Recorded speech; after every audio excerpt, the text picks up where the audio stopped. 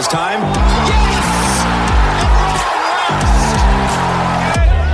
Maybe. Yes, sir! From their little studio in South Africa, it's time for The Long and Short of It with Simon Hill and Dylan Rogers. Hello, you golfing keen bean you. Welcome to The Long and the Short of It. Nice to have you along for yet another chat. My name's Simon Hill. And I'm Dylan Rogers. As always. And today, Dill, we speak to another Ryder Cup captain. We've spoken to Gentle Ben. Yep, Ben Crenshaw, yep. Today, we speak to his opposite number. Mark James from the infamous 99 match at Brookline. The Battle of Brookline.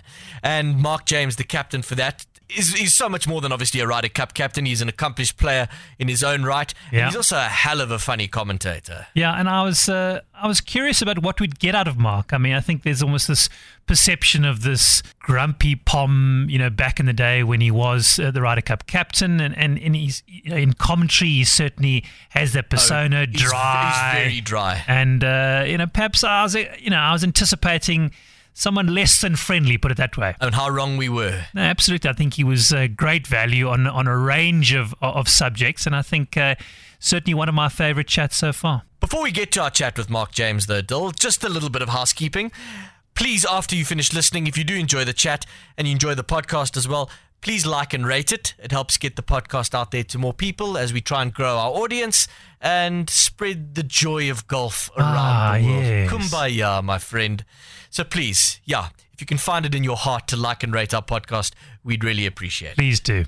Okay, that's the business end of things done. Sit back, relax now, and join myself, Simon Hill, Dylan Rogers, and of course, Dale Hayes, as we chat to former Ryder Cup captain, Mark James. Well, Mark James, hello and welcome to the podcast. How are you? Where are you? We have to ask these things in light of the times we live in today. Where are you at the moment? Well, as you might expect, I'm at home doing what I've done. The only sort of semi-work I've done over the past few months is put a half-decent shirt on and sit in front of Zoom with just in my underpants. So, it's like everyone else. And where is home, Mark? North of England, not too far from Leeds, a place called Ilkley. Actually very nice at the moment. Sun's out, sort of 10 degrees centigrade. So, it's not too bad right now. Yeah, given the weather you guys have had recently, that's positively balmy. Yeah, it is. Yeah, we had a dodgy patch, but nothing untoward really. It's it's fairly normal.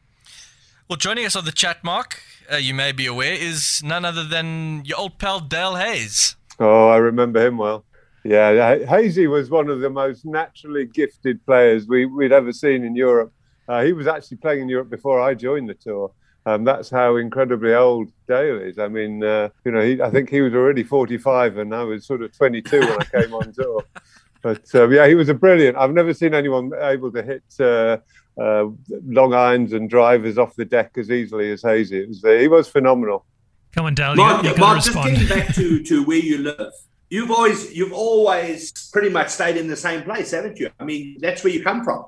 I was never in the south of England. No, when I married Jane in 1980, I moved up to Yorkshire just a couple of hours from where I sort of grew up, and we've been here ever since. So yeah, it's great. All our friends are here, family were here.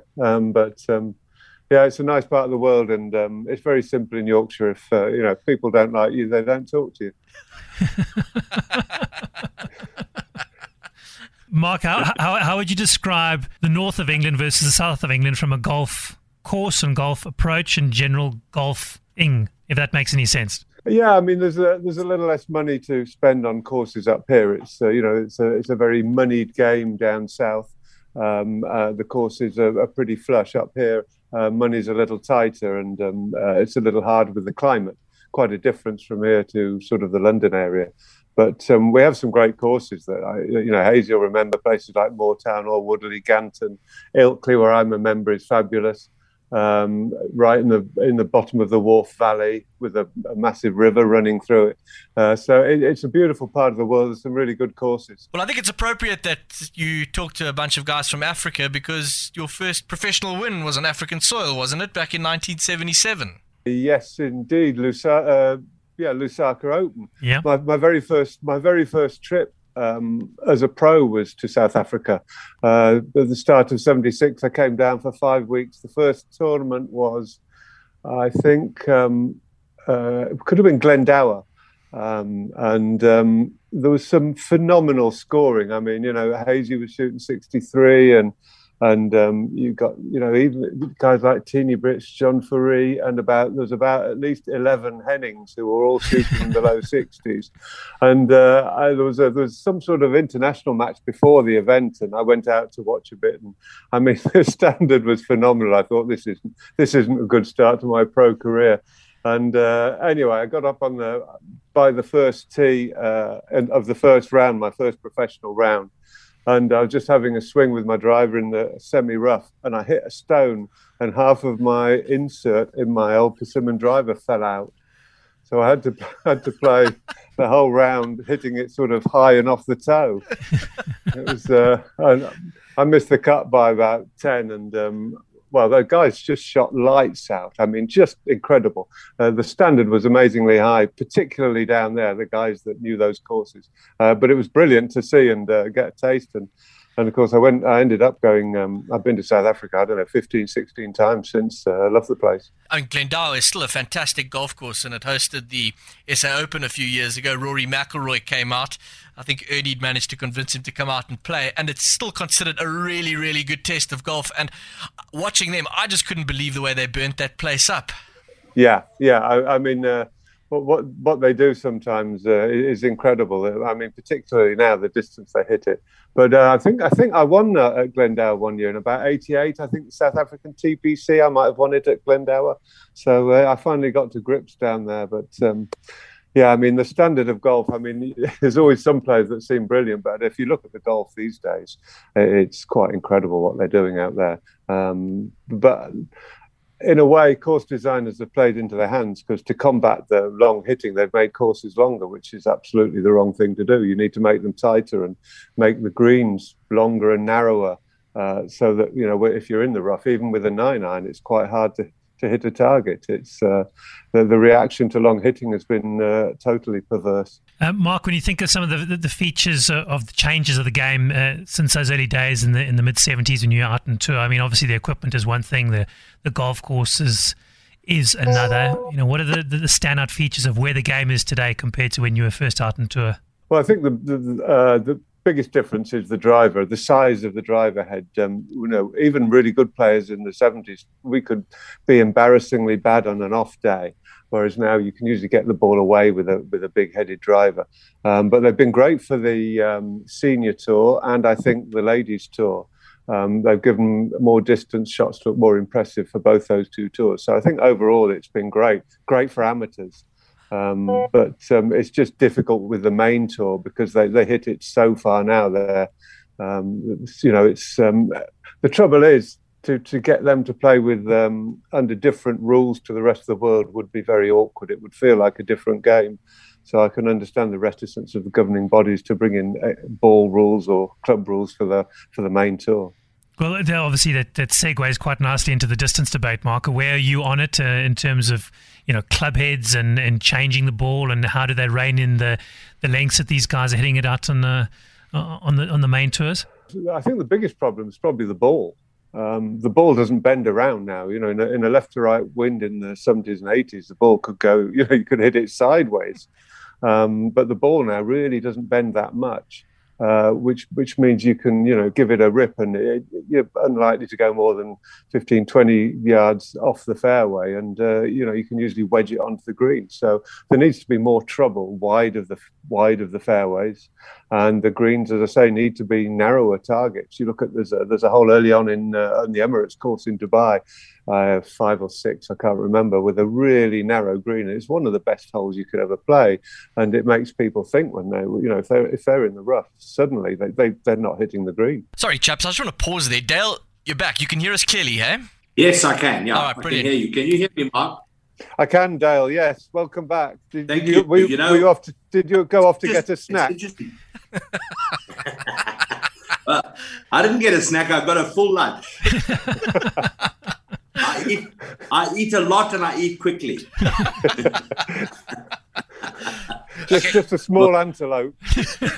Mark, it's interesting, that you now agree with the authorities, because I think it's safe to say in the early days, you didn't take instruction very well from authorities, did you?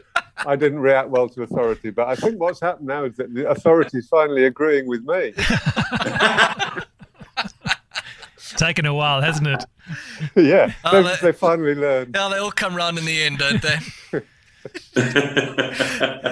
Mark, I want to ask, your nickname's Jesse. Now, I always think, Jesse James, the American outlaw. Is that where it comes from? Yeah, simple as that. Started in the very early 80s, I think.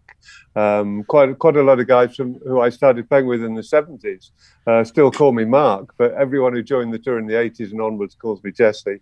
Yeah. Dale and I were chatting a few days ago leading up to this conversation, and you hold, and I'll let Dale take over but I'll set it up. You hold the record for the highest European Tour event round of 111 strokes.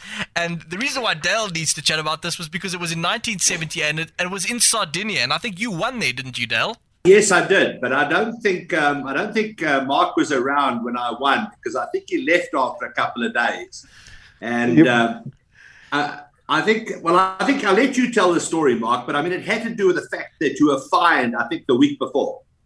I was fined, I think, the year before. I played in Portugal, and I had a knee injury. That's it, and I didn't have a caddy, and I'd have had to. Well, I couldn't find a caddy at that course. The Portuguese Open was over 2 courses. Couldn't find a caddy. I'd have had to pull my own clubs at a place called Palmares, a really hilly course. And I really didn't fancy that with a dodgy knee. And I got to the first tee about 5 minutes before my tee-off time and said, "Sorry, guys, I'm not going to play." I shot 75 at Penina. And Hazy, that in those days, that was a pretty good score, especially for me.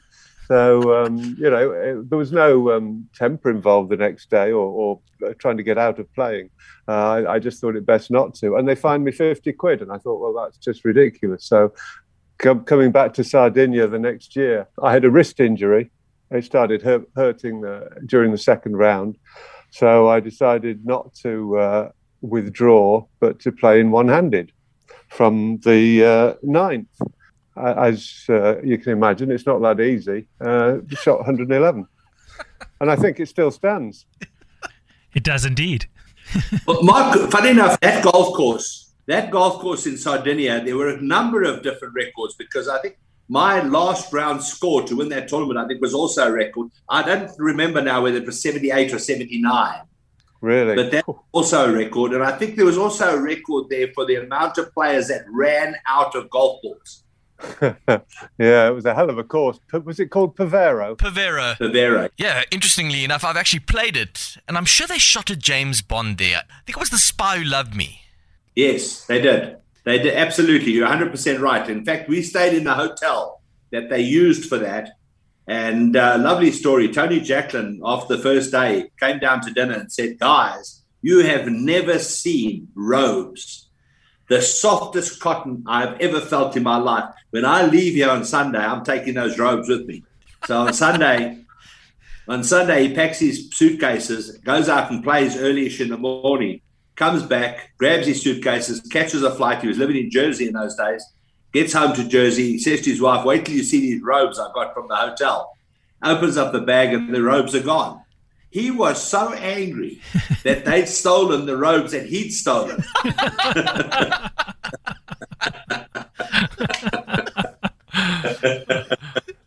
Oh, dear. Guys, you mustn't let this record that Mark holds at Sardinia in Pevero Golf Club, get to you, because I want to tell you that Mark James was an unbelievable golfer. He had a short, wristy golf swing, but he knew exactly where the golf club was all the time. He drove the ball brilliantly. He was a wonderful iron player.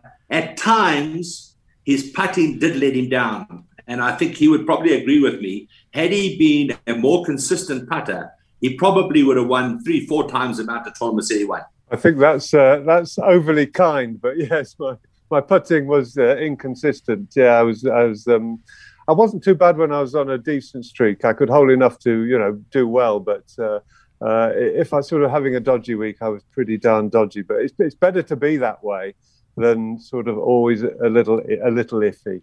I'd rather have reasonable spells than bad spells. But probably, I'm not sure it would have made too much difference to the amount of tournaments I'd won. I might have been a bit better in the majors where the greens are tougher, faster, and more difficult to cope with. But it's very kind of you anyway, Hazy. How many? I mean, obviously you had good finishes in the Open Championship, but how many other majors did you get to play in? Probably not that many. I only played one Masters in 1980. I mean, it's amazing when you look back. It seemed fairly normal then, but in '89, I won 3 times on tour, lost a playoff in another, finished 5th on the money list, and it wasn't good enough to get in the Masters the next year. There was no top 50 in the world exemption to any tournaments then. That didn't come in, I think, till the very late 90s or even early 2000s, which is a great rule. And obviously there was other stuff involved in taking that decision by all the world's majors. But it was hard to get into American majors. The USPGA were probably the best. They gave our tour quite a few invites starting in the 80s, I think. The US Open, a little less so.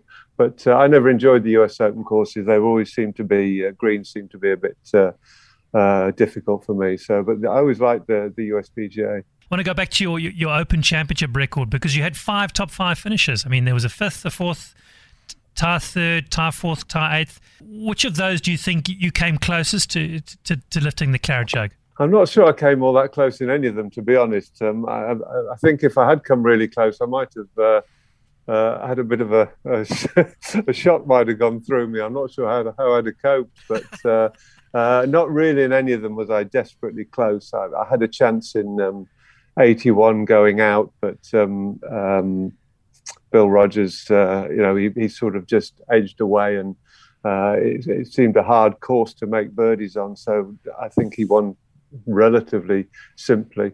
So no, I didn't come desperately close, but I love the Open. I mean, it's a fabulous tournament, and those links courses, when they're presented how they should be presented, and these days they do an incredibly good job. They are magnificent to play in half decent weather. I just want to go back to Dale's comment about your putting, Mark, and the fact that you didn't putt perhaps as well as some other players, which meant that you weren't in contention for as many majors. Is that fact what drew you to the Ryder Cup and what made the Ryder Cup so special for you? I think what makes the Ryder Cup so special, apart from being a team thing, and it's the only real big team thing in golf, is the fact that it's certainly in the 70s and 80s, because we weren't getting in all the other majors. The next biggest 2 things were the Open in Britain, obviously, and the Ryder Cup. So the Ryder Cup was a really great goal to shoot for, and if you got in it, it was a big thing, and it still is. To have Ryder Cup player after your name is it's a feather in your cap. So it was a realistic aim and something that everyone wanted to do. Mark, I agree 1,000% with what you're saying. I mean, the Ryder Cup was a huge deal from the time that I started in the early 70s for British players. And it is a massive deal. I mean, never mind to have the fact that you played in one Ryder Cup, but you've played in multiple Ryder Cups and you've been the captain. But you didn't get off to a very good start in the Ryder Cup. Are you referring to 77 or 79? Take your pick. Both. Both. Let's talk about both. I didn't play. I played badly in 77 and we were hopelessly outclassed. It was Britain and Ireland, of course, against America, and they reduced it to less matches. I think there was only 5 4-balls one of the first 2 days and 5 foursomes the other of the first 2 days, and then the singles. I think the theory was that if we play less, there's more chance of springing a surprise. But it didn't work out very well. I didn't play very well. I was a little out of my depth, to be honest. It was the first Ryder Cup for Ken Brown and myself and Howard Clark. And Howard wasn't bad. Ken and I, it was a bit of a shock to the system. We were a bit out of our depth, slashing it all over the place and trying to survive. But, by 79, we were both a lot better. But we both there was a sort of reacted badly to authority situation a little bit. You were naughty, weren't you? Not as naughty as people thought. A lot of stuff was said that was totally untrue. I think this was sort of the end of my a period where I'd really clashed with the European Tour authorities, and I think they were probably out to get me regardless. I'd been fined an awful lot up to then for various things, and I think they saw this as a chance, and evidence was given that's simply untrue. A few things that were done by either, I don't know who, or by another player, which I knew about.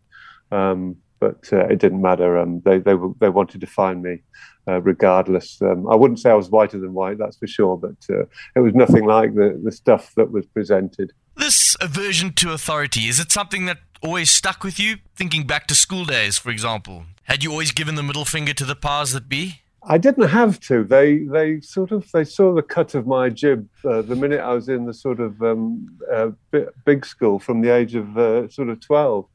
They used to have something on Fridays called CCF, where everyone gets dressed up in army kit and goes sort of walkabout and manoeuvres and that. And the teacher simply said, "James, I don't think this is for you." And this was I'd only been there 2 years. I think I was 13 or 14 at this point. He said, "I don't think this is for you, James." He said, "Go and see go over there with those other nerdy boys and queue up for choir." So I queued up for choir, and the teacher played a note on the piano. And he said, "Can you sing that note?" And I'm a hopeless singer, literally hopeless. So, and I didn't even need to try to get it wrong. He said, "I don't think this is for you, James." He said, "Go over there." And now there's only about 3 of us now over in another corner. Me and 2 even nerdier kids. And we had to go around the town with a trolley collecting old newspapers from pensioners. Which is, I don't know what that was for, and bring them for some recycling or something. Fortunately, 2 years after that, they told me to just go and play golf because it's something I seemed half decent at. So that was my Friday afternoons then. It was a lot better. Sounds wild. In the Ryder Cup, you played for Great Britain and Ireland, and then the changeover when the continental players came and joined. Jack Nicklaus was instrumental for, I think, that suggestion. Yeah, he was. But at the same time, Seve had sort of come along, and Tony Jacklin was convinced to become the captain of the team. How would you just talk about all 3 of those things, and how would you rate them in terms of importance? I think they were important in different ways. I think the most important thing for our tour and possibly the Ryder Cup was Seve. Seve just raised continental golf to a whole new level, and he was so charismatic and brilliant for European golf, and loved playing in Europe as well. You know, he didn't disappear off to the States for 20 weeks a year. I'm not criticizing anyone, but he just didn't. You know, he wanted to play in Europe, and that was fantastic for our tour. I think Jack, who I think is still the greatest of all time. What he said was absolutely right. It needed doing, and it made it very competitive and took nothing away from the event at all. I mean, I think if anyone thought it was going to be watered down a bit, the minute Seve appeared, they realised it wasn't going to be. Jacklin, he was captain, and he wanted to bring it to a whole new level. So Tony did some great stuff. He wanted us to go out on Concord. He wanted everything to be at a higher level. So yeah, Tony was instrumental as well. I mean, all 3 things. You're absolutely right. All 3 things were key in the development of the European Tour, the transition of the Ryder Cup to Europe, America, and the elevation of it in all ways to the level it reached in the sort of throughout the 80s was the transition. Let's get back to your game particularly. In terms of longevity, you are right up there with the very best that have played on the European Tour.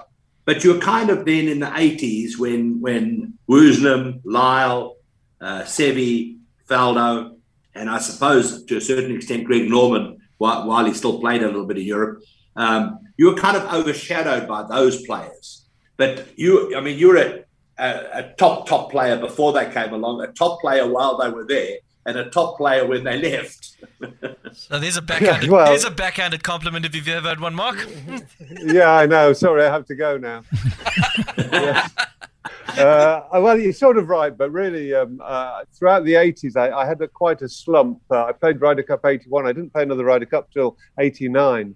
So, in that mid-'80s period where we had all those players, and of course Langer and guys like Nick Price, who was obviously fantastic, but went off to the States as you would, because he wasn't from Europe. They were better than me at the time, without question. But I started playing really well again in '88, and for the period sort of '88 to '95, probably I was pretty good, and I could compete with them generally. But we had about 5 or 6 players that you mentioned who were brilliant players, and they were sort of in the top 10 on and off in the world, or should have been. I can't remember how the world rankings worked, but I mean, we had phenomenal players. So to actually compete with them was not easy. To have such a clutch at a peak, probably in '87. When we had, I think, those pairings in the Ryder Cup, Faldo, Woosnam, Langer, Lyle, and Seve and Olafable in the '87 Ryder Cup, Millfield Village. I mean, that was a stunning trio of pairings, and absolutely brilliant. And of course, all of them exhibited a fair amount of longevity. I just want to go back to the '89 Ryder Cup, and you say you saw your return to the side. You said that it was the first time that you'd been really, really nervous. How different was that Ryder Cup to the ones that you'd played in before? Basically, it got a lot bigger. At '81 at Walton Heath, we sort of... there's always a dinner on the Sunday night after the whole Ryder Cup, called the Victory Dinner. We used to call it the Defeat Dinner,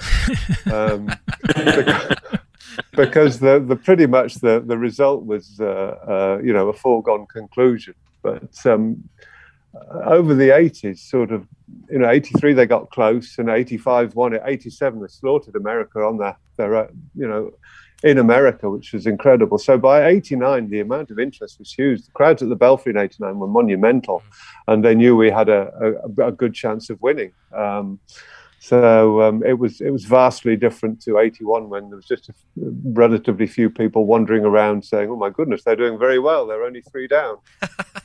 I think it was also the first Ryder Cup to be televised live in the United States. Was it? Yeah, that's amazing. Yeah, it took a long time, didn't it? Mark, it's obviously tough to talk Ryder Cup and to not focus, or at least address, the '99 match. I mean, you've obviously spoken extensively and written about it in your book. Your reflections sitting here now in 2021, when you look back at Brookline in '99? Well, I mean, it's a lot of stuff happened that was really shocking, and you've only got to read the book to sort of refresh the memory. It's incredible looking back at some of the stuff that happened.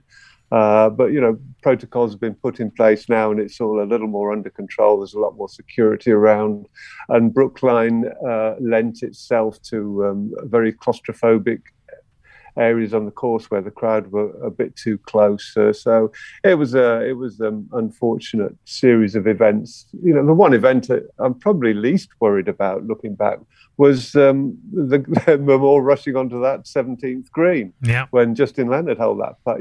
That sort of thing can happen, and it was one of those times when it was just it was a crucial putt. I mean, a ridiculously crucial putt to hold from 40 odd feet up a tier. And it's just one of those things. And they said sorry, and I really don't have a problem with that. But a lot of other stuff, that the abuse from the crowd, and my wife was spat at, and there's just stuff that went on that the whole week that really shouldn't have gone on, and that was what really was not good about it. But running onto the green, you can argue that maybe they should have offered a half, having trampled all over Lazabal's line while jumping up and down. But at the end of the day, it was the other stuff that I think was a little hurtful to a lot of the team. Obviously, a lot going on leading up to that match as well, Mark. And obviously, one of the things talked about was the leaving out of Faldo and Bernard Langer, 2 successful players in Ryder Cup history. Your reflections on that decision and how that played out in the year or two to come? Well, I mean, it was very odd with Nick, because he wasn't nowhere near getting in, and even if he'd won the last tournament, he would have been outside the top 25 in the points, I think. And the last event was Munich, and he said to me at the start of the week, I bumped into him. He said, "Mark, tell me, what do I have to do to get in the team?" I said, "Nick, I've always said I wouldn't pick the team on one event. So, I think even if you won, I probably wouldn't pick you." And I wasn't going to lie to him. because lies just come back and bite you in the backside, don't they? So I was just honest with him, and he didn't like that at all. The Langer decision was a lot harder. If you look back at his golf that year, he'd had I based sort of a lot of the picking on the 12, 14 weeks right before the selection, and Bernard played really poorly. For him, I put him in now the way he's been playing the last 10 years. But then he was playing really poorly. But I mean, what a play! What he's doing in America is just insane. Quite incredible. What is he, 61 or something now? I mean, quite incredible. Just magnificent. And you also copped a bit of flack for keeping Jean van der Velde, Jarmo Sanderlin and Andrew Coulthard on the bench. Yeah, well, that again, another tough decision. But, we played the first morning and we did well. And I thought, well, I'm not going to change much now. We're off to a good start. Keep it going. Then the first afternoon, it was obvious stuff was happening with the crowd. And I could see it deteriorating right through the whole week. Guys were getting called just abusive names. It's just quite incredible. I had a long chat with Monty on the evening of the first day. He was really getting some stick from the crowd. Just incredible, really. Just name calling. It just beggars belief. I really tried to talk him round, and he responded fantastically. Went out the next day and continued playing well. But I just felt I'd got guys out there in deteriorating conditions that were playing really well and giving us a lead. And I thought it was dangerous to change it. So I didn't. And yeah, I can absolutely understand that, when you lose, you look back and think, well, maybe I should have tried something else. But at the time, I think it was the right decision. We had to try and get points up and try and keep our noses in front and maintain the lead. You adjust your tactics according to the position you're in, and I believe they were the right tactics at the time. Ultimately we very nearly pulled it off, and we were pretty much written off for going over. They had a good team. Of course, their team wasn't helped by the appearance money thing. They wanted appearance money for playing and all that. So, psychologically, we weren't in a bad place heading over. But the team played tremendously, and nothing but admiration for all of them.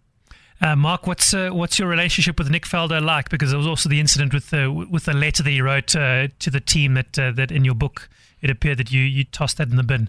I didn't toss it in the bin, but someone tossed it in the bin. I just felt it was disingenuous at the time. But no, I don't have a problem with Nick. In fact, I think he's a great analyst, probably possibly the best analyst on TV. So no, I don't have a problem with Nick. And in fact, I've told him I like his work in the States. I think he fits in very well over there. And that's nothing to do with him being over there.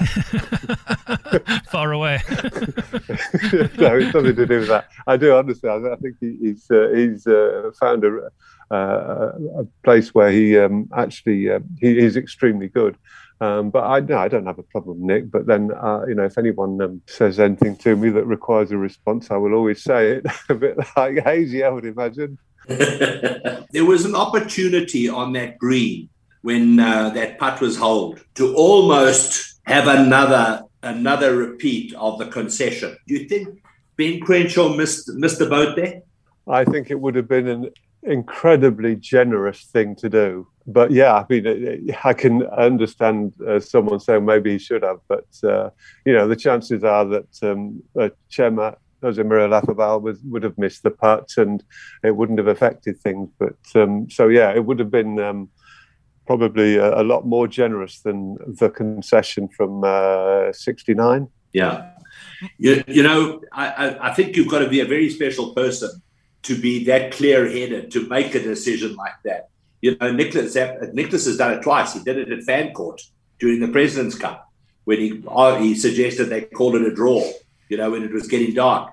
And Nicholas just seems to have that clarity to be able to make those decisions. Yeah, I mean, absolutely. And that was probably the right decision then. But there was another situation in the President's Cup, wasn't there, when a couple of the players wanted to call it a draw. And that doesn't go down so well because these things should matter. And I'd like to see that take off the President's Cup because, that should be great. But, given time, I think the international team may perform better. But I'd like to see that get the blood running a bit like the Ryder Cup does. Oh, look, we had Ben Crenshaw on the podcast a few weeks ago, and what I picked up from that, because obviously we asked him the question, was that he was sorry, but they apologised, and he says we were rightly chastised for it, but we're not that sorry. No, I think he was over it fairly quickly. Yeah. No, I don't think he loses sleep at night. I don't hold anything against Ben. I played with him on a number of times on the Champions Tour, just 3 or 4 years after that Ryder Cup. So no, he's a good friend of mine, nice guy. But Mark, just to sort of wrap up with your Ryder Cup and your involvement there, what kind of a captain were you? Because I just look at the different kinds of captains that we've had. Someone like Langer, perhaps, who was very analytical and clinical, or someone like Paul McGinley, who I think maybe modelled himself on the Sam Torrance style of leading a team. What kind of a captain were you?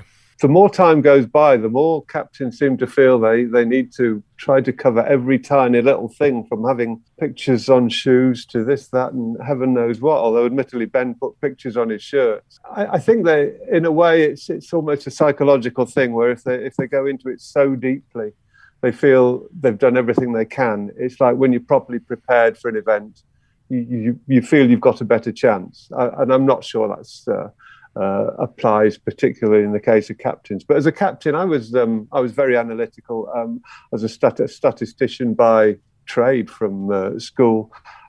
So, I did a lot of stats during the season of what players were doing and how they were performing. And obviously, I investigated Brookline, see how the course favoured those who played certain ways. I was analytical in that respect. But I think I tried more to protect the players psychologically. It's a fine line with a captain. You don't want to be too much out there. I've seen captains occasionally in the past sort of take over. So you don't want to take over the whole thing and make it about you, but you want to sort of be their spokesman and absorb anything that might come their way. I tried to sort of keep them almost safe, and I drummed it into them. You're going to have to sign every autograph this week. I know the crowd could get dodgy this week. I had no idea how bad they would get. So I tried to get them to be nice to the crowds, drummed it into them, sign every autograph and do everything you can to make friends with the crowd, which ultimately didn't work. But, I was sort of trying to act as a buffer and just give good advice. And, I had two assistants, captains, Sam Torrance, Ken Brown. They were great because, you always know that they have a really good feel for the players. So, you know mentally how things are doing. Yeah, so I don't know. I think every captain's a bit different. I would say I was a better captain for an away match. And someone like Sam, who's a little more extrovert, probably a better captain for a home match. And that's the way it worked out. Your best partner that you had in a four-ball, if you could choose a partner of the partners you've had in a four-ball, your best partner in foursomes, who would they be? I'm not sure I could pick one out. I never got paired with any of those top six. I think they'd probably ask if they could give me a wide berth. But I had some really great partners. I played with Ken in 77. That was brilliant. We were really close friends. 70 and 79. 81 played with Sandy Lyle. He was stunning. I mean, he was just line him up and say, go. And, he was brilliant. He was a wonderful player at the time. He won the money list 2 years before and was, brilliant. Had about a 10-year big-time career, and he was stunning. Steve Richardson in 91 was fantastic. Howard Clark, 95. I say the only bad one was I played with Sam once in 93, and he'd been sleepwalking the day before and had a broken toe. So that wasn't a match made in heaven. The first day of the 93 Ryder Cup. The guy who once shot 100. The guy who once shot 111, and a man with a broken toe. Yeah, that's right. Yeah, we did well to lose 7 and 6. And in all those matches, the best win that you had, the win that gave you the most satisfaction and maybe the most disappointing loss? I was most disappointed in 93. I'd had a good season, and I think I got no points out of 3 matches. And I remember sitting down after play in the team room and actually next to Barry Lane, and he'd had a similarly poor match. And we were just sitting there with tears running down our faces, on the floor, backs against the sort of windows, looking inwards to the room. And yeah, it was just so disappointing. And the best one, probably 95. Howard Clark and I played the first morning, and we got absolutely slaughtered by Couples and Love on a long wet course, and you know what those could be like. Absolutely brutally ruthless, a pair of them. And we didn't play again till the singles, and it was very hard starting the first morning, not playing till the singles. Howard found it particularly hard. I just sort of kept hitting balls and practicing and playing a few. But we went out Howard went out number 2 and I went out number 3 in the singles.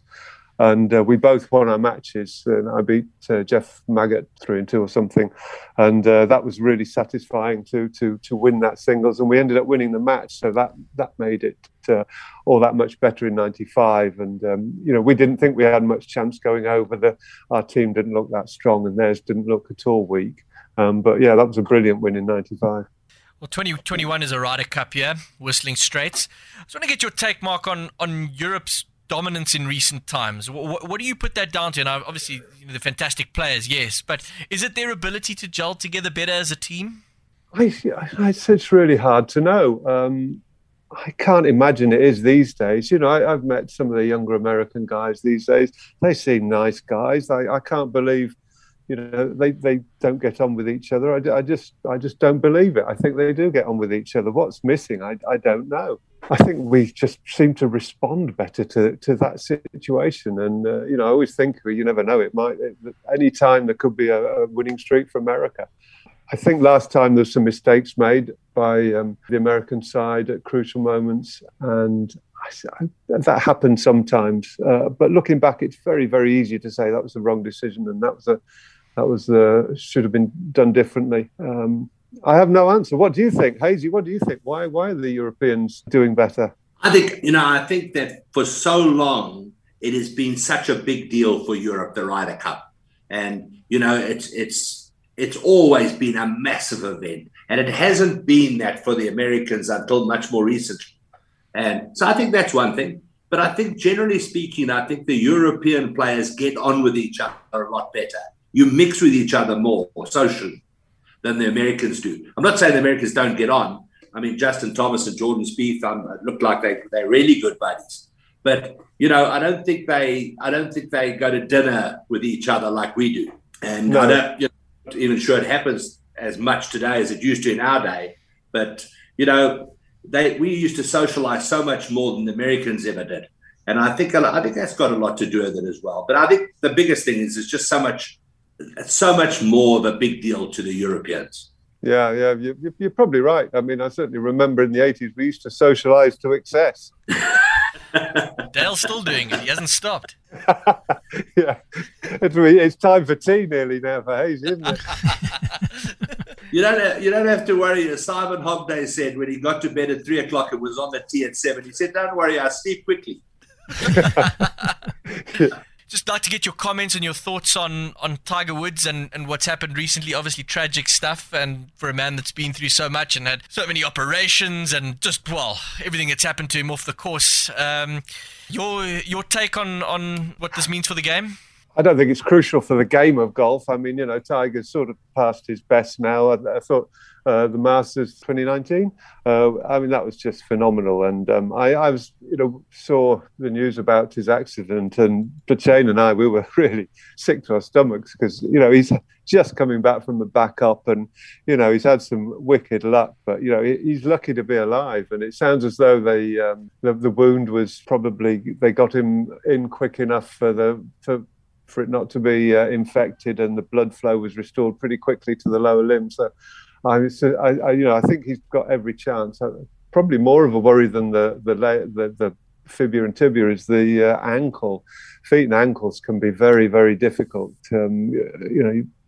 I tapped a toe on just very gently on something 6 months ago and broke a metatarsal. I mean, it just takes nothing for your feet to get injured, and coming back from foot or ankle stuff, it depends how bad that is, but he's lucky to be alive, and I wish him all the best. I really do. He's had enough crap in the last few years, so yeah, I really hope he comes back. He'll probably be out this year, I guess, and ultimately looking towards seniors. But I really hope he gets back to doing what he likes to do, and I think he's starting to realise he actually does like playing golf and at tournaments. And I think ultimately Seve realised that towards the end of his career, but he simply wasn't good enough to really do it, which was a massive shame for Seve.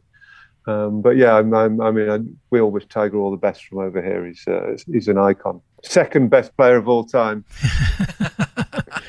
Yeah, you've made it clear that in the debate, your colours are nailed to the mast there, Mark. You reckon Nicklaus the best of all time? Obviously, he has the 18 majors versus Tiger's 15. But any other thoughts or justification as to why you say he's the best of all time? It was always right through the 70s, 80s. Everyone was ranked on how many majors you won, and the top players were most instrumental in saying that.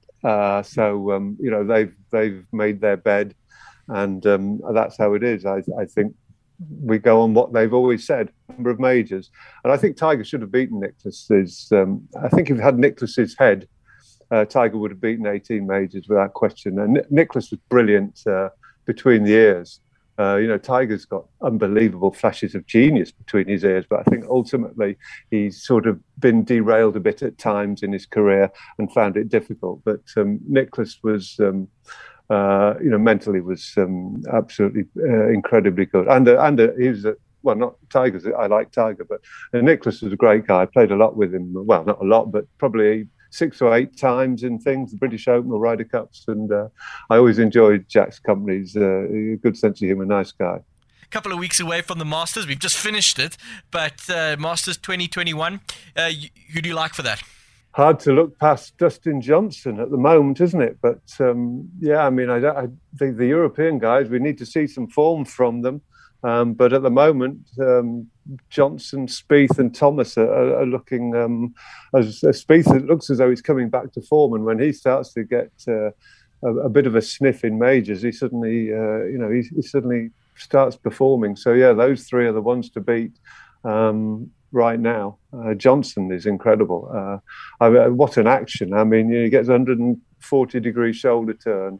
And I just love that left wrist. I mean, the left wrist just doesn't move from the top of the swing through to 3-4 feet past impact. It's just an incredible action, modern, just brilliant. Mark, I think that you and I could fit our entire swings into Dustin Johnson's backswing. And you made me look as though I had a long swing, Hazy, so I always like playing with you. What about Rory McIlroy? I like to think Rory's got the desire to do incredibly well because he's a really nice guy. Only he knows whether he has or not. He sometimes gives the impression of being a little, it doesn't really matter, but then a lot of players do.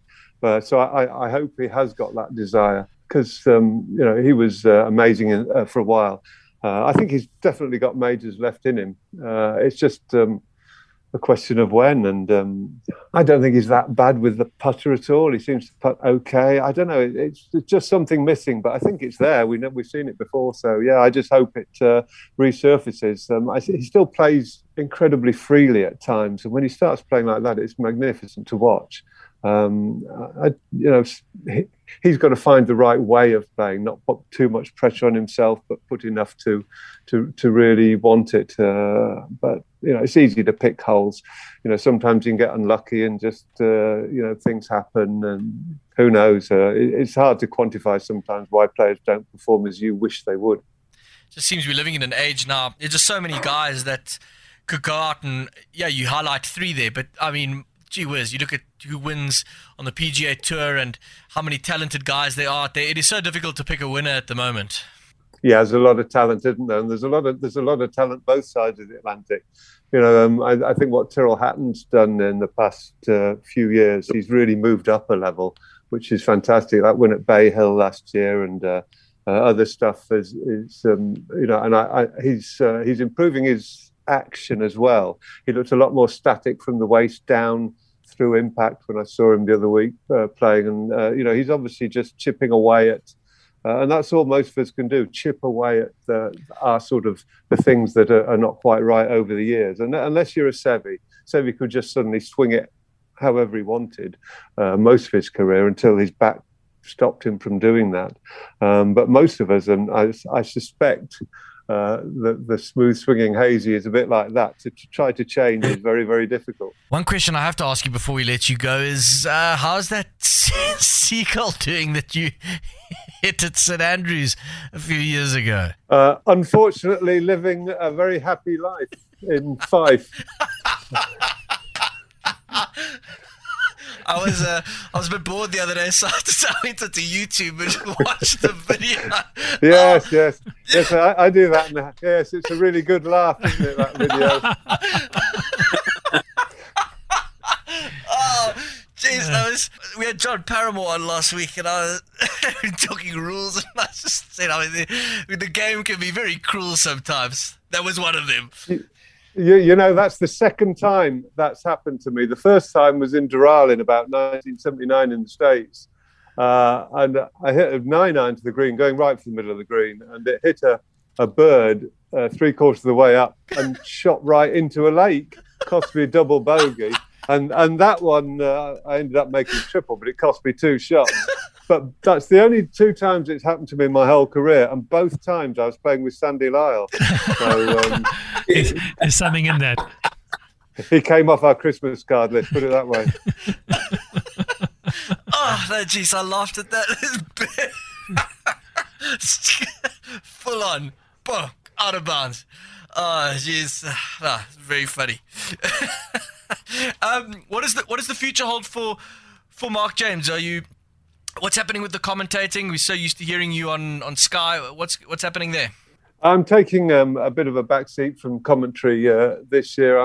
We've relaunched the senior tour in Europe as the Legends Tour. I'm one of the ambassadors for it, so I'll be playing about 7 or 8 events at least on the Legends Tour this season when it gets going, which will probably be July. Because we're doing pretty well on vaccinations here. I've had mine the other week, no side effects. So everything's looking good. So yeah, not so much commentary this year, more playing and this and that really. Yeah. Course design's tough at the moment because not many courses are being built, and of course with COVID. Yeah, I saw some promotional work that you did for that with, I think it was Ian Woosnam and a couple of other guys. It looks brilliant. Where was that? You were there had some of the presenters walking around with you, and you played a couple of holes, and I think. Oh yeah. Sorry, yes. Down at Wentworth, absolutely. That's right. I've forgotten that. It's been so busy over lockdown. No, it's that vaccine, no side effects. Yeah, right. Blur of it's the vaccine. That also happens with the seniors tour. Guys tend to forget things. Yes, indeed. Yeah. I'm just looking forward to 2019. Yeah. What's your handicap? Well, I've got the titanium hip, gout, and a gammy arm. That's about it. Yeah, that describes the fittest guy out there. Well, Mark, it's been so nice having you on our podcast. Thank you for giving of your time, and it'd really be nice to chat to you. I've always enjoyed you on commentary and your insights and your subtle jibes and humour, and I think it's just brilliant. And good luck with your ambassadorial work and on the seniors tour as well this year. Thanks, guys. I've enjoyed it. Thanks for having me on. There it is, a win for the ages. The long and short of it. Simon Hill and Dylan Rogers. Thanks for listening. We'd ask our friends, except we don't have any. So please like and rate this podcast. Until next time.